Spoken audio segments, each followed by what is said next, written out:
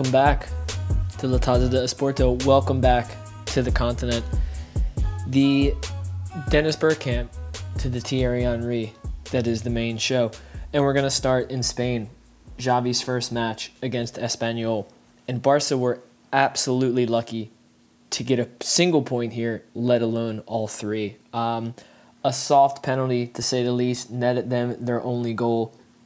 And Espanyol had some big misses, hitting the post a few times at the end. So obviously you don't want to draw too many conclusions from just a couple games, but it looks like, at least for these early stages, this Xavi Barcelona team might just struggle to score. Also had a 0-0 home draw that was really crucial in terms of hurting their chances of advancing in their Champions League group. So it looks like possibly Europa League looms for Barcelona, which is just really, really strange to say out loud. What about Atleti? Atleti have actually made a habit of winning late this season, and they did it again at the weekend with the late goal from a set piece in a match that honestly is not really worth talking about. It was kind of a snoozer, and Atleti also losing in their Champions League group 1-0 to Milan, and Atleti now sit at the absolute bottom of the so-called group of death in the Champions League, which of course also featuring Porto and Liverpool.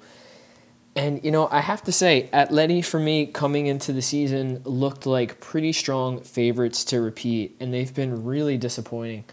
So time will tell, but maybe Simeone holding on for just a little bit too long, or holding on, maybe not the best phrase there, but maybe sticking around a little bit too long. Maybe by the end of the season, people will be saying that maybe he should have just gone out on top. But who knows? They might be able to still turn things around, but not going too well at the moment for Atleti. Still, of course, in the title picture in La Liga, but not quite, I think, where a lot of people, myself included, expected them to be. A team, though, that is absolutely flying. Real Madrid just look a cut above everyone else in La Liga right now. And, when you look at their roster, despite some of the age of some key players, it's not really too much of a surprise. And Toni Kroos in recent matches has just shown, even at 31 years old, he absolutely still has it, right? Really impactful against Granada, really impactful against Sheriff in the Champions League today as well. And they would actually be a part of my match to look forward to for this weekend. So I'm going to try to give you one match to watch this upcoming weekend from each of the leagues, with hopefully as little to no doubling up, right? Matches at different times, at different days, so you can try to catch as much of continental football as possible. And from La Liga here, I would go Madrid versus Sevilla, Sunday at 3.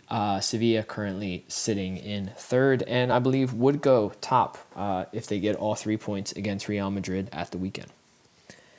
All right, on to Bundesliga. And one of the big stories here is football related, but not exactly having to do with on the pitch, and that's the COVID situation right now at Bayern Munich.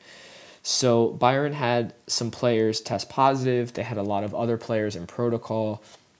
These are players who chose not to get vaccinated.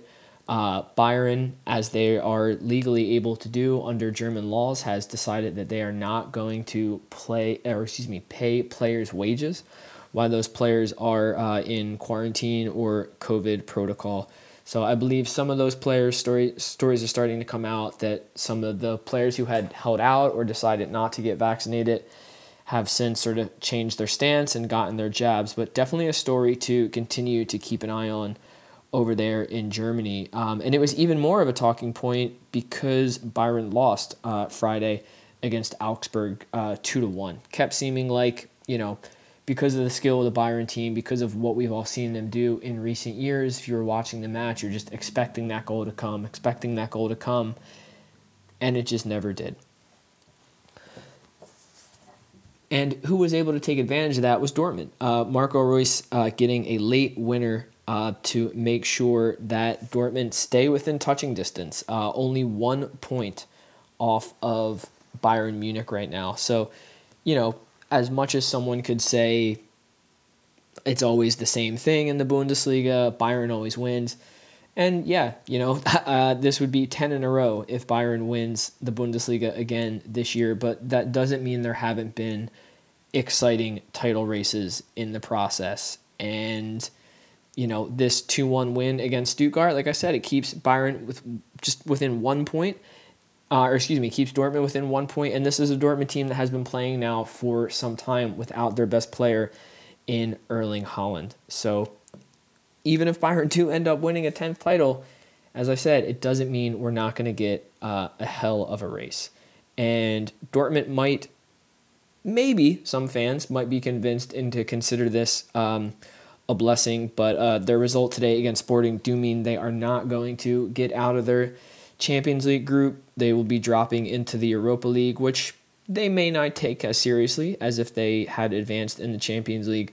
So maybe that could potentially be a blessing for them in their domestic title hopes, because we, of course, expect Bayern to go into the very, very latest stages of the Champions League. I would even say Bayern, for me, probably the favorite if I had to pick one in the Champions League.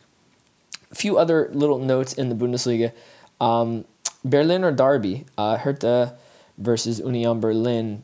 And surprisingly, or maybe unsurprisingly, given the history of the city of Berlin, there haven't been too many competitive fixtures between these two clubs. This is only the 5th time it's happened in the Bundesliga. And Union got a 2-0 win here. And they're doing really, really well. For a team that hasn't been in the Bundesliga all that long, they are sitting in 5th place currently. So really, really doing well. Frankfurt, 2 goals in the first half, just like Union got in their game. And that was enough to see Frankfurt past Freiburg 2-0. Freiburg, who have been sort of the surprise package in Bundesliga. Frankfurt, sort of the opposite, the sort of bad surprise, right? Underperforming so far in the league. But aside from first and second in the Bundesliga, it's a really tight table. Only 6 points separate the 12th and 4th place teams. So if you're interested in watching a league where the fight for those European places and also looking like a thrilling title race, can't recommend watching the Bundesliga enough. And if you haven't started, if you want to jump in, a great match, to watch this weekend would be Wolfsburg versus Borussia Dortmund Saturday at 9:30. All right, we're going to take a quick break. I'll get this tongue-tied situation taken care of. Swins is going to hit you with the ad break, and then we'll be back to talk about Serie A.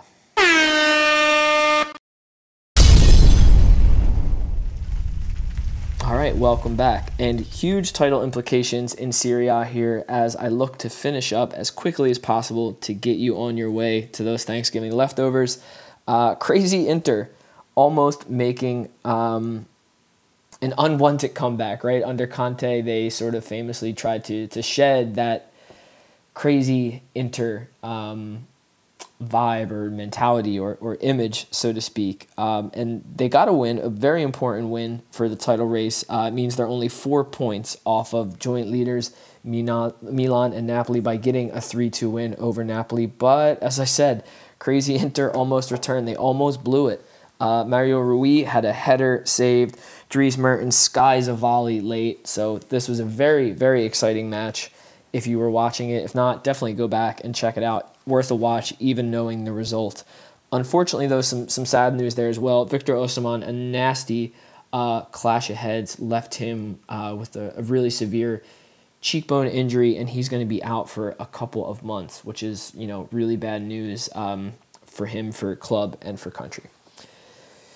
That match was wild, but an even wilder one. Fiorentina 4, Milan 3. This is a match where a lot of mistakes, and they led to goals. Most significantly, though, Dusan Vlahovic once again shines. 2 goals. He didn't have a ton of chances, but took them when they did. And he's such an all-around striker. He can score any kind of goal, to be honest. He did not pen a new contract. So his current contract at Fiorentina runs out in 2023. The club tried to make him their highest paid player of all time. He was not interested in the contract. Quotes for him for a January sale somewhere around $80 million. So it'll be interesting to see if someone bites on that, because odds are by the time you get to summer, that is going to be in the triple digits, because he is just a hell of a player. Real quick on Juve, who looked absolutely abysmal against Chelsea, and it just shows to everybody, in case you weren't aware already, just how far off the pace Juve are when it comes to comparing them to the sort of true elites of European football, which of course Chelsea, the reigning Champions League champions and Premier League leaders, are absolutely at the pinnacle right now, and they just completely embarrassed Juve. But Juve were able to get a 2-0 win at the weekend against Lazio. Juve didn't look like conceding, but they didn't look like creating much either. Those 2 goals, of course, coming from 2 Bonucci pens. And what to watch at the weekend here, we're going to go for Juve, and we're going to go Atalanta Juve Saturday at noon. And that would leave you with those 3 matches with no schedule conflicts. But I'm going to throw one more where you would have to decide between the Madrid-Sevilla. If you're not too interested in that, I would recommend Napoli-Lazio Sunday at 2:45. And that's going to be it for La Tazza de Esporto. Thank you for listening. Thank you for supporting the pod. We appreciate it. Like, subscribe, tell a friend, check out the Instagram, all that good stuff. We have so many things that are going to be coming at you soon. Get on board while you can, because the train's going to be moving and it's going to be going places that are good, and we want you there with us, and we'll see you next week. Peace.